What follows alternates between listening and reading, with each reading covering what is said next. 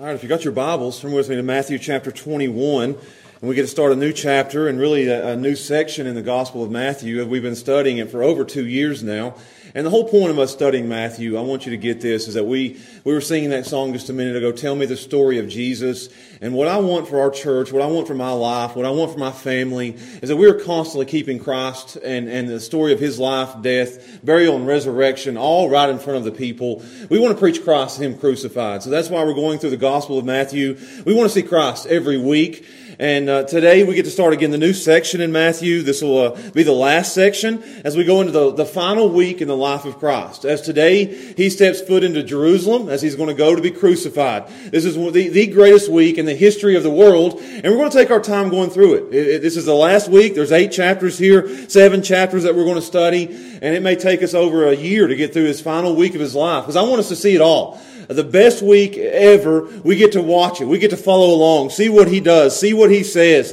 And we get to start with, here today, a story that everybody's familiar with. It's called the triumphant entry of Christ. It's Palm Sunday as Jesus makes His final entry into Jerusalem with His disciples, and there's a big show, there's a big celebration. We've all seen it, we've all heard it. It's extremely familiar to all of us. We've seen our kids line up with the palm branches and wave them. We've seen our kids sing Hosanna in the highest. We know those things. But what I want you to see today, what I want you to grab today, isn't the palm leaves and it isn't the hosannas. What I want you to see today is that this story is going to show us that we, as Christians, have a king that is unlike any other king who has ever lived.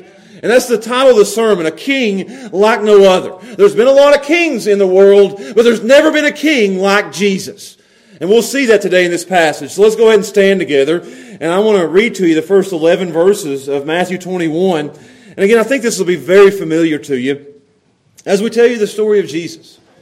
Starting in verse 1 of Matthew 21, and the Word of God says, And when they drew nigh unto Jerusalem, and were come to Bethphage unto the Mount of Olives, then sent Jesus 2 disciples, saying unto them, Go into the village over against you, and straightway you shall find an ass tied, and a colt with her. Loose them, and bring them unto me. And if any man say aught unto you, you shall say, The Lord hath need of them. And straightway He will send them. And all this was done that it might be fulfilled, which was spoken by the prophet, saying, Tell ye the daughter of Zion, Behold, thy king cometh unto thee, meek and sitting upon an ass, and the colt the foal of an ass. And the disciples went, and they did as Jesus commanded them, and brought the ass and the colt, and put on them their clothes. And they set Him thereon.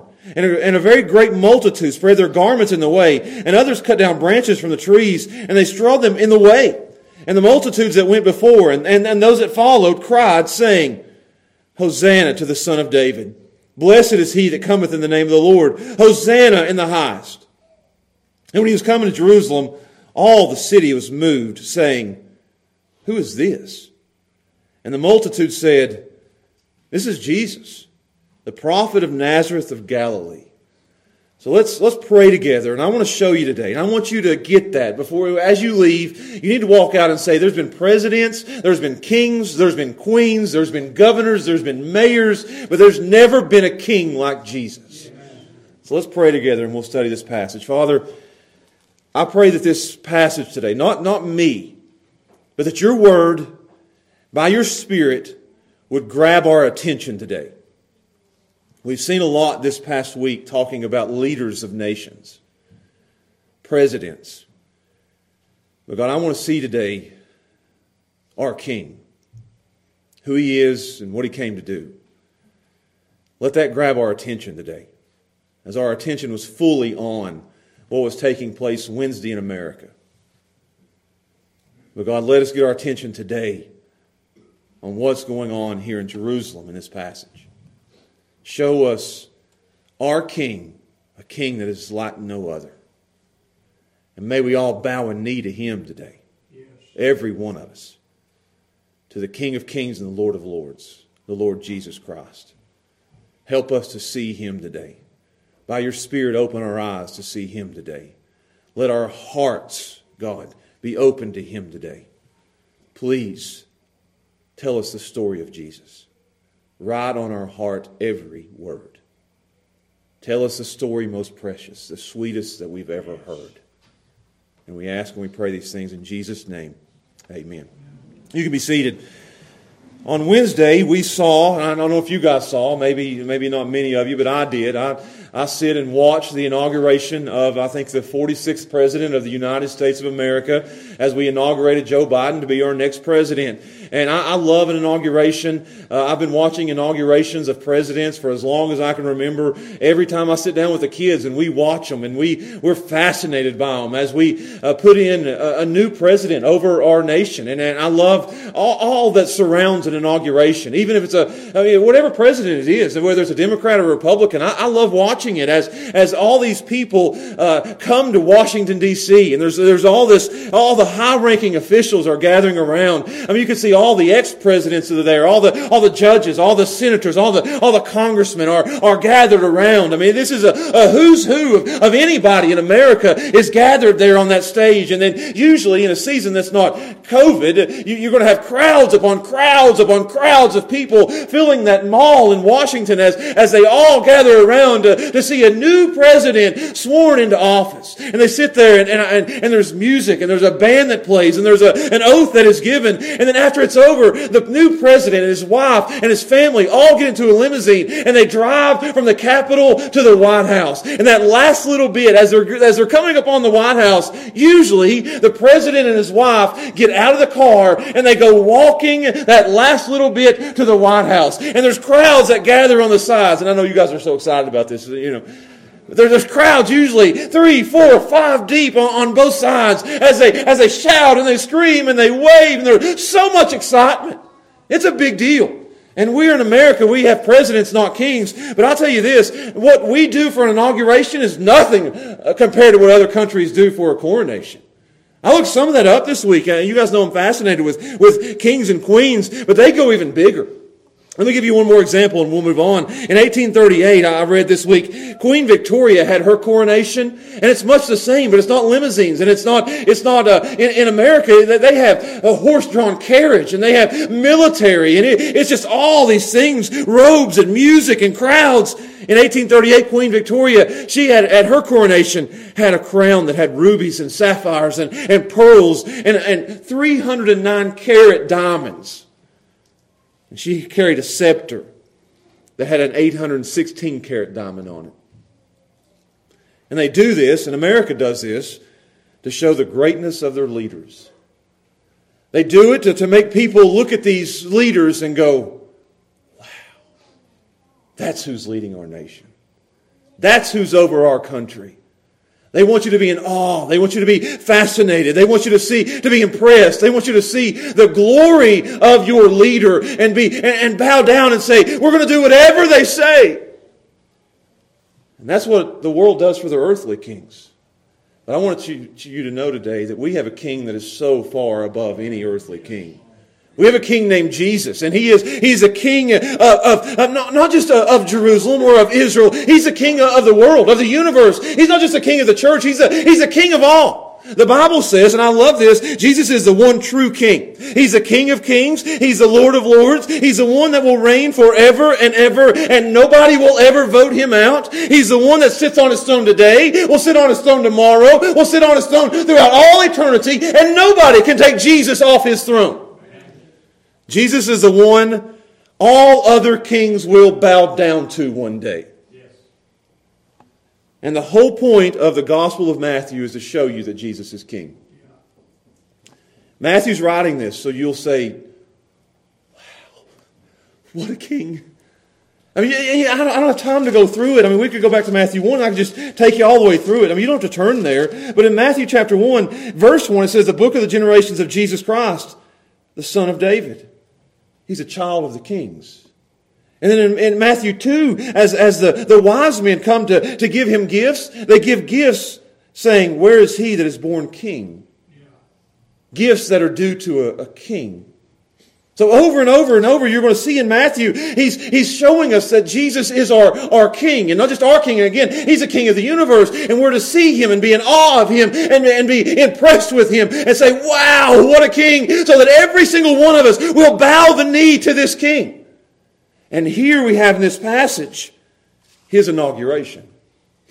Here we have in this passage his coronation. As he comes walking into Jerusalem, all eyes are going to be on him. For the first time ever in his life, there's no more privacy. He's out in the open, and he's showing everybody that he is the king. And he's not a king like we would expect. This isn't what the world expects a king to be. He's not coming riding in on a king on a chariot with horses. He comes riding in on a colt.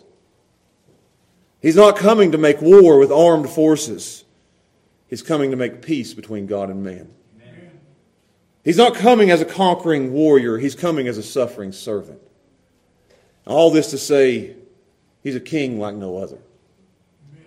There's no king in history that compares to the king that is the Lord Jesus Christ. This is the one we serve. This is the one we bow down to. This is the one we submit to. This is the one that we worship. This is the one that we say we have no king but Christ.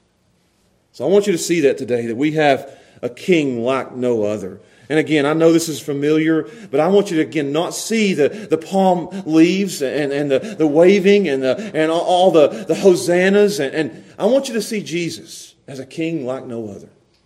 So let's look at this today. I'm going to break it down, and usually we do 3. I'm going to do 4 today. I'm going to give you 4 points. And we're going to work our way through this passage. I told Brandon I added a 4th point at about 11:30 last night. And it's the first point. So I want you to see this. Number 1, I want you to see the king's people. The king's people. Because I was reading it again last night, and I came across one word, and I couldn't get past that one word. Because it says in verse 1, it says, and when they. So I want to stop right there. I started looking at that, and I said, what does that mean anything? Who is they? I mean, you could assume that's the disciples, and that would be fine. But I think there's more that's coming into Jerusalem with him. I don't think it's just the 12. I don't think as they're walking down through there, it's just Jesus and the 12 disciples. I think this whole passage is talking about crowds that surround him. So when I got to they, I said, who's with Jesus there? Who are the people that are with Jesus as he's walking those final 2 miles into Jerusalem? Who is with Jesus? And you look back. And you know the 12 disciples are with him because he's getting ready to send 2 to go get a donkey. But you go back last week, and you had a wee little man that got saved. And after the wee little man got saved, he became a follower of Jesus. Do you think the wee little man, Zacchaeus, stayed back home? Or do you think the wee little man said, I want to follow Jesus into Jerusalem? You think his wee little legs follow Jesus as he's walking into Jerusalem? This old tax collector who is the worst person in the world has now been saved, and I think he's on at the following Jesus on every footstep. So I think Zacchaeus is there. And then you go back another week and you find these 2 blind beggars that cried out to the Son of David. And it says there, you can look at it. I want you to see this. This isn't me making this up. Verse 34, I mean, it's the last verse.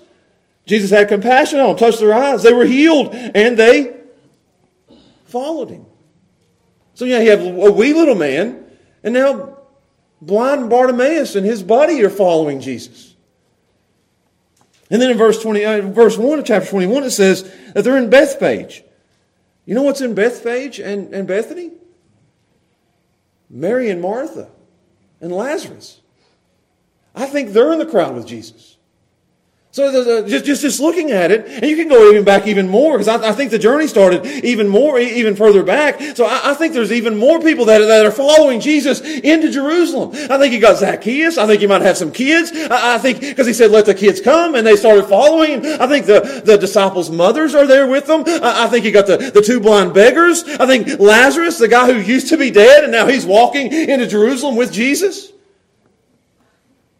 And watch this. You can turn there with me. I want you guys that may be sitting there thinking, where in the world is he going with this? Luke 19. Same story, different gospel. Luke 19, verse 37.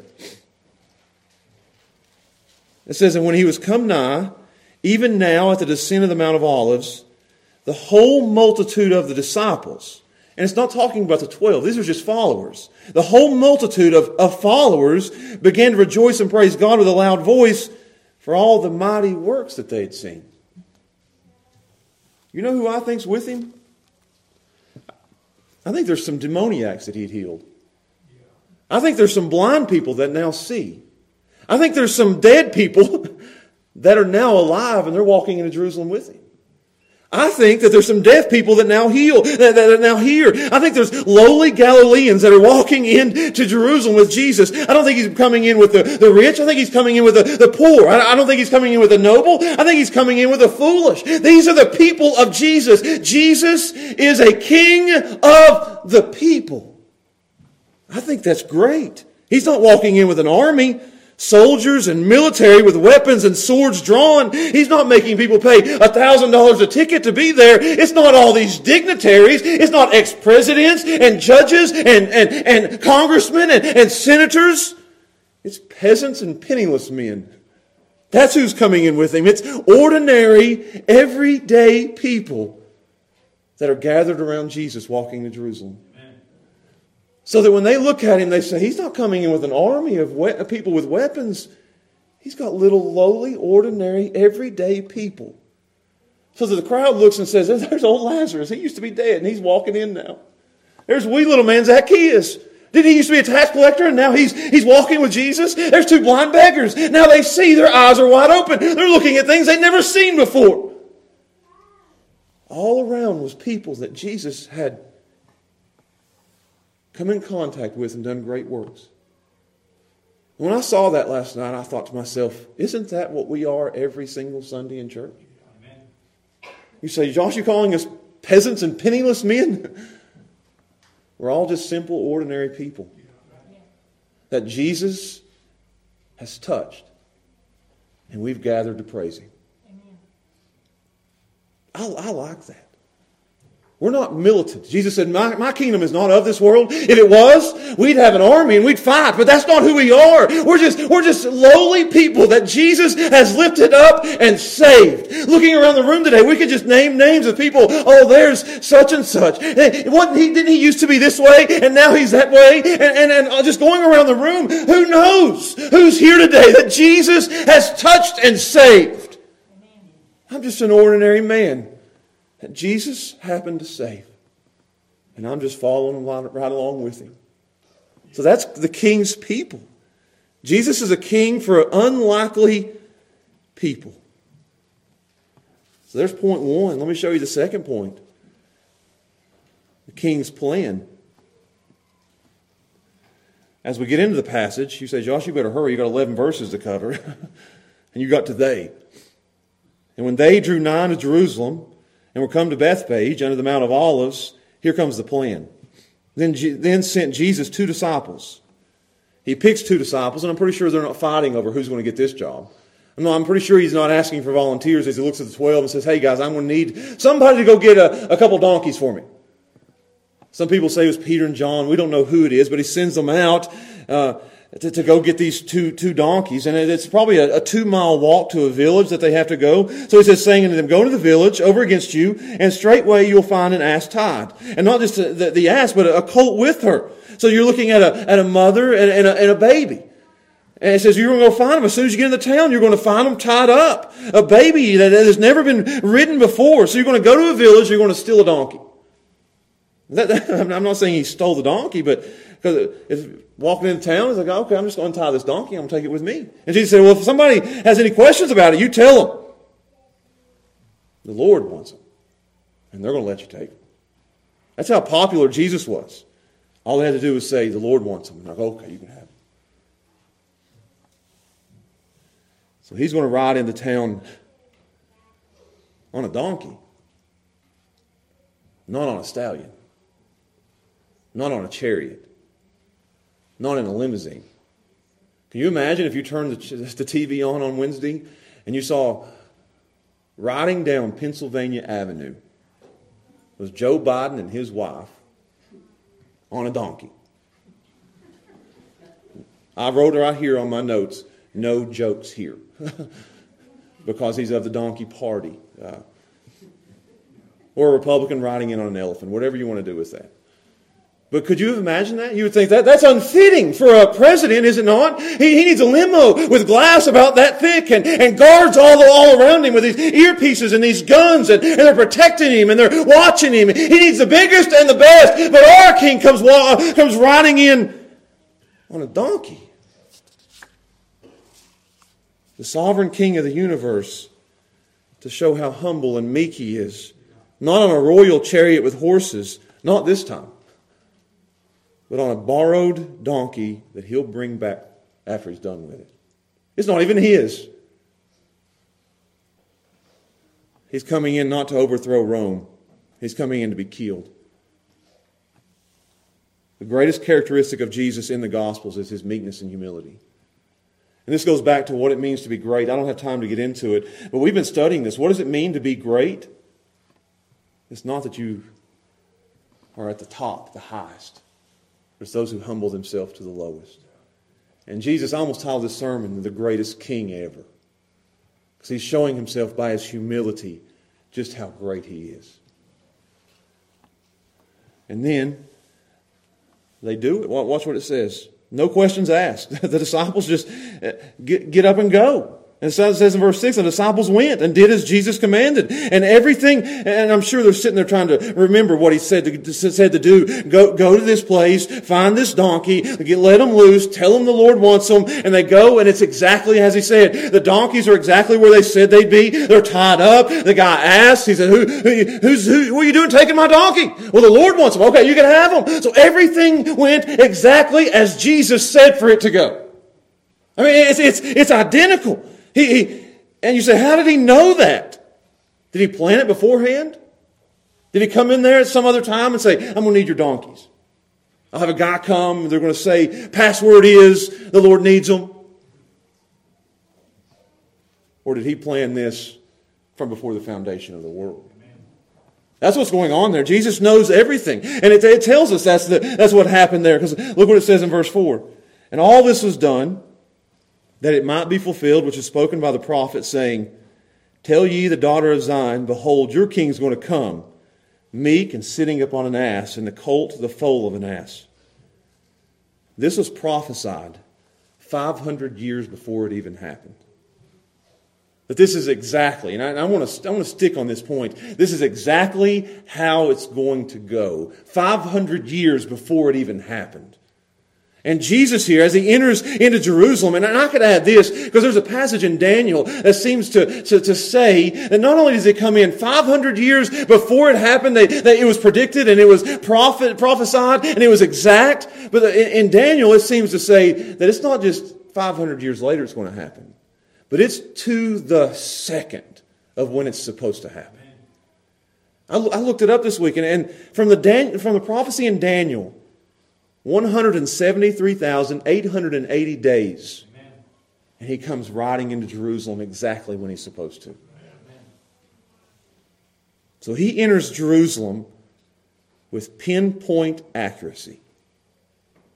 The exact time He's supposed to go, the exact place He's supposed to go, the exact animal that He's supposed to ride on. Everything happening exactly according to plan. This is the king's plan. And I want you to see this. We need to get this as we move into the rest of the week, because nothing in this final week will be out of control. Nothing in this final week will be out of His hands.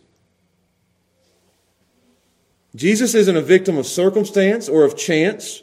He's not caught up in the moment. He's controlling the moments. Everything in the final week is controlled and prophesied and planned by God before the foundations of the world. And He's just following according to schedule. I mean, He's not at the whims of the high priest or the Sanhedrin or the Pharisees. Everything happens exactly as Jesus wants it to happen. Even to where a donkey is going to be sitting. Where it's going to be tied up. Who's going to go get it. And how He's going to ride in. Everything is happening by God's schedule. He knows what's going to happen. And I like this. You say, well, what does this mean for us? I don't think it's just the final week that's under control. I think every second of every day is completely under control and in the hands of our King. I don't think there's anything that is chaotic. I don't think there's anything up to circumstance or up to chance. I don't think we're just blowing with the wind of life. I don't think COVID was outside the plan of God. I don't think that the chaos of our political system was outside the plan of God. I think it's all working according to the plan of God. And we don't see it now, but everything is happening according to the schedule of God. That's good for us, to know that our life isn't out of control. It may look right now like my life is out of control, or your life is out of control, or America is out of control, but nothing in heaven in the hands of our King is out of His control. Down to the details of where you tie up your donkey. You say, I don't have a donkey. We've got a dog. Down to the very details of life, it is all planned according to God. God designed every last detail. And every bit of it is on schedule. There's no other king like Christ. Amen. Get this, and I've got to keep applying it.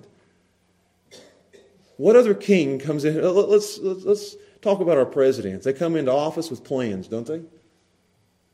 I mean, they campaign on, I'm going to do this, and I'm going to do this, and I'm going to do this, and I'm going to do this, and I'm going to do this. And then they spend 4 years in the presidency, and they've not done much of any of that.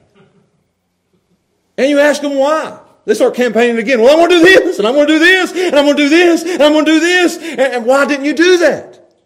Well, there was some unforeseen things that happened that was out of my control and out of my hands. So we couldn't get to this. We had to focus on this. There will never be a time in heaven where Jesus will say, I couldn't get to this because this happened and I didn't see it coming. Everything happens according to His plan. And I'm talking about just not in America. We can look at our own lives. In my life, you may not see it. You may not understand it. The full picture may not come into play. But everything is happening according to the plan of God. Everything. This is the type of thing that helps us lay our head at night upon our pillows and say, everything's working itself out according to God's plan. He's in control. Our King is in control. There's no king like Christ. So let's move on. I want to show you point number 3, and we're making good time. The Puritans used to, I read this week, before they had clocks, or I don't think the Puritans had Apple Watches, they would use an hourglass. And the preacher had it up there with him. And he'd start it when he got up to preach. And he wouldn't stop until the hourglass of sand went all the way to the bottom. And everybody, can you imagine if I did that? Y'all just been watching that sand. Point number 1. Point number 2. But they said that the Puritans, when the sand would run out, that the people in the church would start saying, turn it over! Turn it over! Go again! He'd turn it over and they'd go again. We'll get me an hourglass.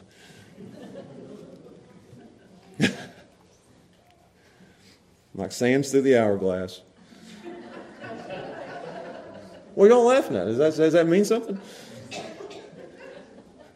I have no idea. Number 3, we've seen the king's people. We've seen the king's plan. I want to show you the king's praise. It says in verse 7 that we've read, the disciples went and did as Jesus commanded. And in verse 7, they brought the ass and the colt. They went and did exactly as they were told. And when they bring it to Jesus, they brought the ass and the colt and they put their clothes on. And Jesus didn't even have a saddle. You want to talk about humble? He's not just riding a steed or a chariot. He's riding a donkey that's never been ridden before, a little baby colt, and nobody's ever been on it before. They don't have a saddle to put on it. So I'll just take off my jacket and we'll put that on it. And you take off your jacket and you put that on it. We're going to make him a saddle so he doesn't have to sit right on top of it. And then it says, and they take Jesus. And I don't know if this is what it means, but it says they take Jesus and they put him on it. They lifted Jesus up and put him on the donkey. It says that. They brought the ass and the colt and they put on them their clothes. And then they set him on it. And then he begins his ride into Jerusalem. And he didn't need a ride. He walked everywhere he went. And now he's riding the last 2 miles on a donkey towards Jerusalem. He's entered Jerusalem before, but never like this. And he'll enter again, but it won't be like this. And it says in verse 8, as he goes, and I want you to picture this with me. They set him on, verse 8, in when it says very great multitude, you can just go ahead and put in there huge crowd. And then you go down to verse 9, and it says, and multitudes spread their garments in the way. And then in verse 9 it says, and multitudes went before, and multitudes were behind. So you're sitting there looking at a great crowd, multitudes in front, multitudes behind, multitudes around, multitudes everywhere. This is a humongous mob of people that are all around Jesus as he's riding into Jerusalem. You say, how many people? Commentaries say as many as 2 million people were gathered there. 2 million. That's bigger than any inauguration has ever had. 2 million people pressed in on Jesus as he's riding in on a donkey into Jerusalem. Can you imagine that scene? And as he's riding in, I mean, this is amazing. As he's riding, look what they do. They start taking off their jackets. And they're making him a red carpet. There was a red carpet for the inauguration on Wednesday. Jesus didn't have a red carpet. You want to talk about humble. Peasants start taking off their dirty and torn, ripped up jackets and laying them on the ground for Jesus to ride in on. And not only that, they start taking branches off trees and they start waving them. I want you, and this is so good. They're laying their jackets down as an act of submission, as they're saying, you can walk over us. This is worship here. This is praise. You can walk over us. And then they take these palm leaves, and these are big palm leaves, and they're waving them down. It's almost like an act of worship, like this. And they take those palm leaves and they lay them on the ground and they let him ride on those. This is them saying, oh, you're above us and we're below you. You're the king and we're the servants. They're worshiping at the feet of their Savior. 2 million people are bowing down to Jesus. What a scene. And then they start crying out. This is worship. This is what it is. I'm giving you my jacket. I'm bowing down in worship. And then I start singing. But it doesn't say they sing, it says they cry. Look at it. Multitudes went before and that followed, cried. And you can draw a line from verse 9, cry, over to verse 30 in chapter 20. Same word of these blind men crying out. It's loud. Word used for women in labor. Women in labor don't whisper. I don't know if I've got 5 kids, I know. Women in labor cry. Loud. So you've got 2 million people crying like that. Screaming. This is a roar. Can you imagine that?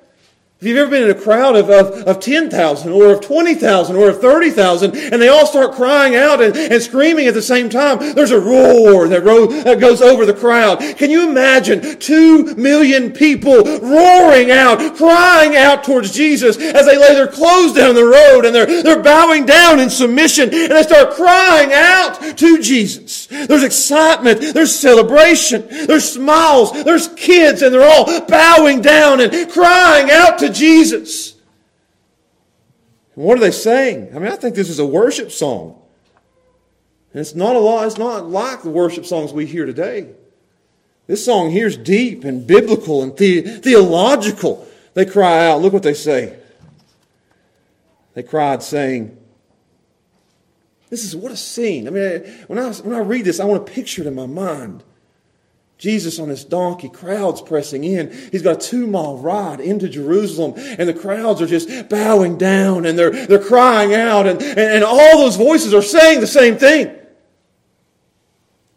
Hosanna. Save now. That's what that means. Save now, Son of David, our King. That's what the Son of David is. That's our King.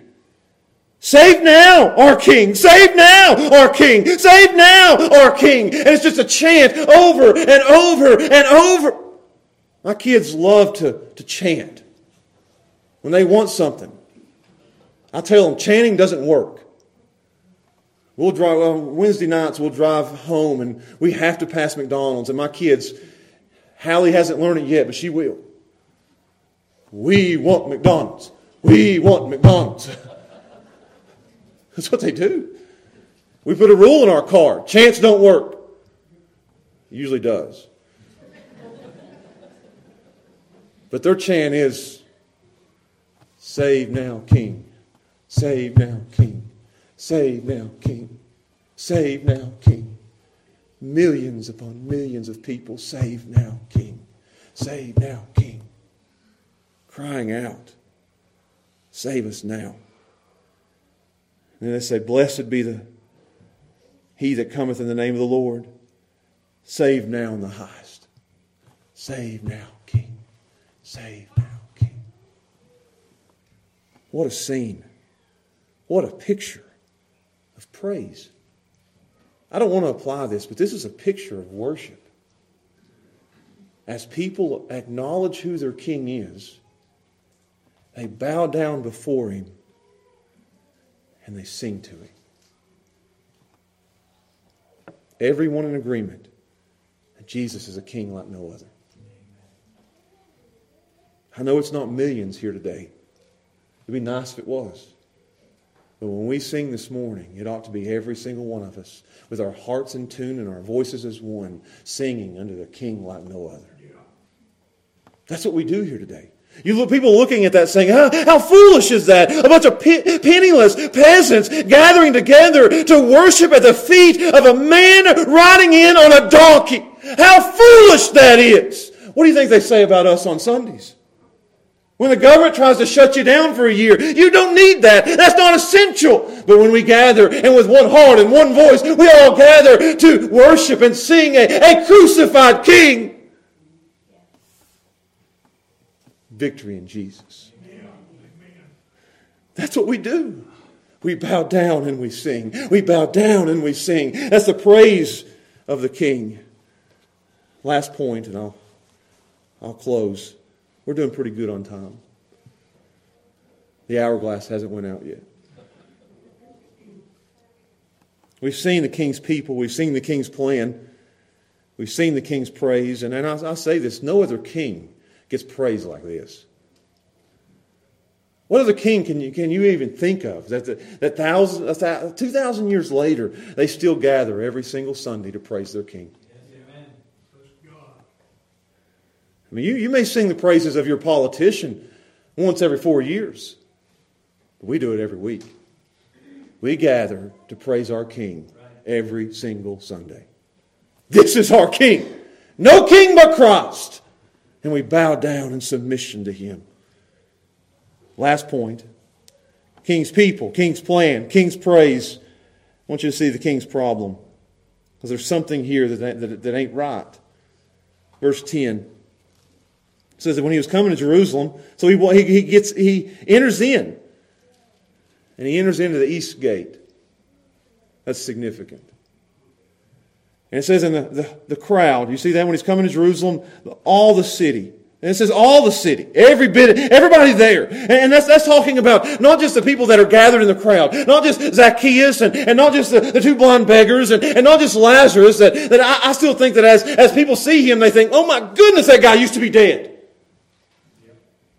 And Mary and Martha, that's not just them. They're now in the city, and all the Pharisees and the Sadducees and the Romans inside the city, they're all trying to figure this out. They're hearing the noise that come from outside the gates. They're hearing, save now, King! Save now, King! And it says they're moved. You see that? The whole city was moved. This is inside the gates. He's now in the city. And they're moved. This means they were shaken. It's a word that they use for an earthquake. They were nervous about it. What's going on here? Is there an army coming to take over? All they hear is outside again, save now, King. So they say, look what they say. Here's the problem. They look and they say, who is that? Who is this guy? What's going on here? Is it a military leader coming to destroy us? Who is this guy? They're confused. Again, it's 2 million people, all crying to the king, all asking to be saved. And this "save now" is a military, political cry. Deliver us from Rome. Deliver us from Rome. Go to your throne. That's the cry Israel always is crying. We want a conquering Savior, triumphant. Take your throne. And Peter and John are saying, I want to be on the right and on the left. And they look and they see a man on a donkey. Who is this guy? Are you with me? The confusion that they have there? This doesn't look right. This isn't a king like we would ever expect. He's a man on a donkey. He don't have any weapons. He has no army. He has no horses. There's no trumpets. There's no warriors. It's just a crowd singing. What is going on here? Instead of weapons, they've got palm leaves. Instead of uniforms with regalia all over them, they've got robes. Who is this guy? And that's still the question of the day. That the world, as we gather, and we sing and we preach, and I stand up here and we tell you the story of Jesus, the world looks and they say, who is this guy that they sing about? Who is this guy that they preach? Who is this guy that they submit to? Who is this guy that they worship? Who is this guy that they give part of their hard-earned money to the work of his church? Who is this guy? And why is he so important to them? You can't get that wrong. I can stop right there and say, who do you say he is? Jesus asked Peter that. Who do men say that I am? Peter said, some say you're Isaiah. Some say you're Elijah. Jesus said, no. Who do you say I am? It's the most important question that's ever been asked. So what's the answer? Here's where the confusion is. And the multitude said, I don't think they understood just yet. Save now king wasn't save us spiritually. It was save us politically. Because they say, and look what they say. The crowd says, who is this guy? And the answer is, this is Jesus, the prophet from Nazareth of Galilee. You say, well, that's the right answer. It is. That's the right answer. But let me ask you this. And it is. He is Jesus. He is the prophet from Nazareth of Galilee. That's who he is. We get that. But I don't think that's enough. If you're in a crowd, and I hate to keep going back to the inauguration, but if we were in a crowd at the inauguration on Wednesday, and we see the president riding down the road with his wife in this big parade going towards the White House, and somebody pokes you and says, who is that guy? You don't say, well, that's just Joe from Scranton. That's right. Or if you're in England and you see the Queen of England in her chariot riding down London. Somebody says, who's that woman? Well, that's just Elizabeth. She's from London. She's from Edinburgh. You know, Elizabeth. You're leaving something out. You're missing something here. And that's what they're saying. Oh, that's just Jesus. The guy from Nazareth that everybody's talking about. He's just an old prophet. He's just an old preacher. He's just an old teacher. He's just an old example. He's just a model for us to live by. That's what the world says about Jesus. That's just old Jesus. That's not enough. The Muslims say, oh, he's just a prophet. He's just this and he's just that. I mean, that's what the world says today. Oh, he's just a good example for us to follow. He's so much more than that. We hear it all the time. Good things about Jesus, but aren't good enough. That won't get you into the gates of heaven when you stand before God on the last day. That is the reason that they're going to cry crucify in 6 days. They don't really get who He is. There's a lot of people with a lot of good opinions about Jesus, but it ain't enough. They sing songs about Jesus, it ain't enough. They say some good things about Jesus, it ain't enough. They know about Jesus, but they haven't bowed the knee to Jesus. You say, what is the answer? The passage ends there. The answer is He's the sovereign King of the universe. The answer is what 1 Timothy 6 says, He's the blessed and only potentate, the King of kings and the Lord of lords. That's the answer. That's what they should have said. But here, He's not coming as a conqueror, He's coming as a Savior. They don't get that. He's not come to sit down on a throne, He's come to lay down His life for His people. That's what they don't get. He's the King, not the King they wanted, but He's the King that every one of us needed. And in a few days, those chants will change, won't they? It's going to go from save now, King, save now, King, to crucify Him, crucify Him. To we will not have Him be king over us. He'll be crucified, and we will see it, and He'll wear a crown of thorns. He'll be crucified and they'll give Him a rod and a purple robe. He'll be crucified and they'll put a sign above His head on the cross that says, "Here is the King of the Jews." They'll mock Him, they'll hit Him, they'll make fun of Him, and He will lay down His life a ransom for many. He will be buried in a borrowed tomb, and on the third day He will rise again. Not just a crucified Savior, but a conquering Savior. And then He will ascend into heaven in Acts chapter 2. And when He ascends into heaven, you want to talk about a coronation. There was a coronation. As the angels gathered around and said, "There's our King. Our King has arrived. Our King is successful. Our King is a conquering Savior." And He sat down on His throne. And there He sits even today, ruling and reigning over the universe. As King over all. And get this. He's going to come again. Amen. I'll say this. There's 3 coronations that take place. This one was a humble coronation. Then when He ascended into heaven, there was a heavenly coronation. And when He comes back, He'll get an earthly coronation that is fitting to the King that He is. You say, where's that at? He'll land on the Mount of Olives, exactly where this is, and He'll enter into the east gate, just like He did, but He won't be riding in on a donkey. I want you to turn there. I've got a few minutes. Turn with me to Revelation 19. You need to see this. I almost just preached this passage this week. But you have to see the crucified Savior before you can see the conquering Savior.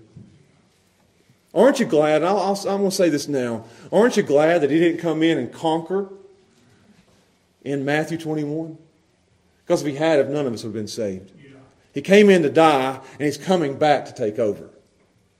Look what it says in Revelation 19. I love this one. This is the end. This is when He comes back. He's coming back to rule and to reign over the earth from David's throne in Jerusalem. Revelation 19, verse 11. "And I saw heaven opened, and behold, not a donkey, but a white horse. And He that sat upon him was called Faithful and True."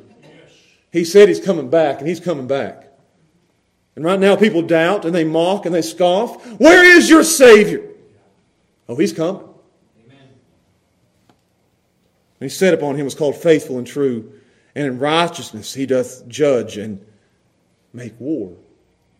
He came the first time to make peace between God and man. He comes back again to make war with those who are unbelievers. His eyes were of a flame of fire, And on his head were many crowns. And he had a name written that no man knew but he himself. And he was clothed with a vesture dipped in blood. And his name was called the Word of God. And verse 14, and the armies which were in heaven followed him upon white horses. That's how it's supposed to look. Clothed in fine linen and white and clean. And out of his mouth goeth a sharp sword, that with it he should smite the nations.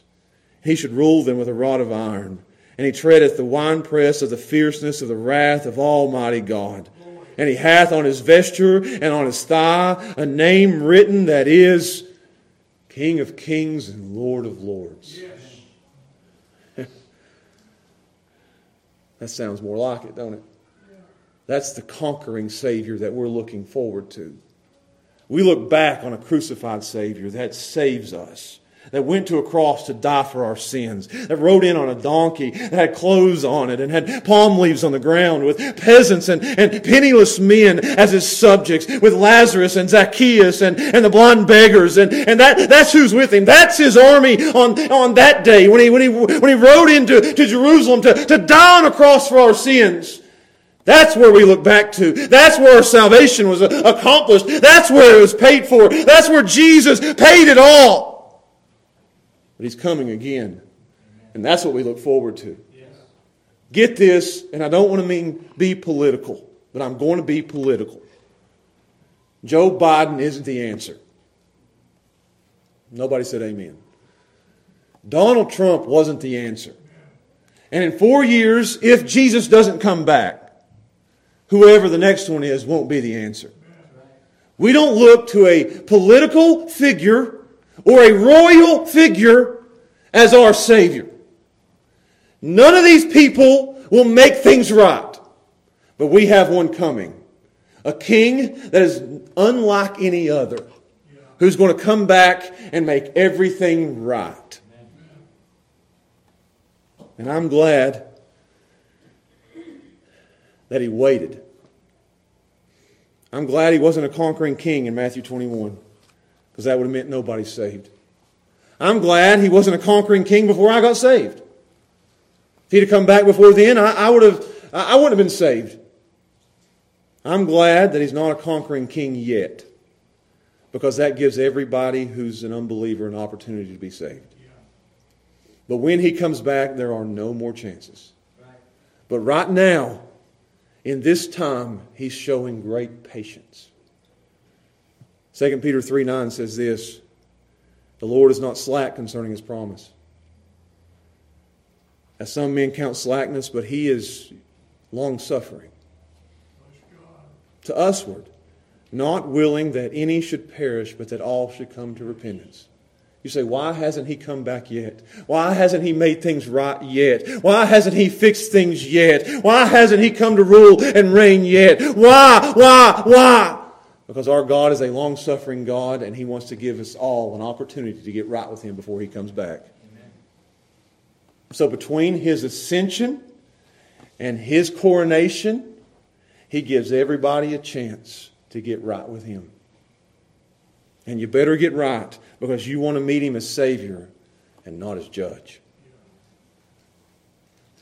So I want you to examine where you're at right now. And the question is, have you bowed the knee to the King who is unlike any other? That's the question. People say a lot of things. Just like this crowd said a lot of things. But have you bowed the knee? Because one day every knee will bow. And every tongue will confess that Jesus is Lord. Amen. So you must today and now bow the knee to Him and confess Him as your King and as your Lord if you want to be saved. If you haven't done that, if it's just lip service, that you're saying, yeah, He's my Lord, I follow Him, but you haven't bowed the knee and submitted your life to Him, then you're not saved. I hope you see this King today and you say, yes, I want to bow the knee to Him. I want Him to be my King and my Lord. Do it today before it's too late. Amen. And for us here today that are Christians, I want you to say with me, I do. I want you, as we pray, to say, I have no king but Christ. Yeah. And He is a king that is unlike any other. Bless God. I want you to be in awe of Him. I want you to be impressed by Him. There's no king like Christ. And that's who we follow. Yeah. That's who we listen to. That's my king. Is He your king today? If He's not, I urge you today to pray and say, God, please be my Savior and my Lord. And He will. Let's pray together. Father, we thank You for Your word today. A great passage. We've preached it many times, even from this pulpit. We've heard it. We've sang the hosannas. We know it inside and out. There's nothing here that we learned today. But my prayer has been that Jesus, our King, would grab our attention so that we would say, yes, that's my King. That's who I follow. That's who I listen to. That's who I love. So may all of us today that are Christians be reaffirmed in that. Jesus is our King. And God, for those here today, and there's probably some here who are unbelievers. There could be kids here that are unbelievers. There could be adults here that are unbelievers. They've never truly bowed the knee to the Lord Jesus Christ. I pray that today they would see the greatness and the grandeur and the beauty and the wonder of the Lord Jesus Christ. And they would say, I want Him as my King. Knowing that He went to a cross to die for them, that He is the Son of God, the Savior of men, and the Sovereign of the universe. May they cry out today, save me now. Save me now. Save me now. May that be the cry of an unbeliever's heart in this room today. So simple for a kid, save me now. So simple for an adult, save me now. For anybody who would call upon the name of the Lord, save me now. May they find today that they have a King like no other. And we ask and we pray these things in Jesus' name. Amen.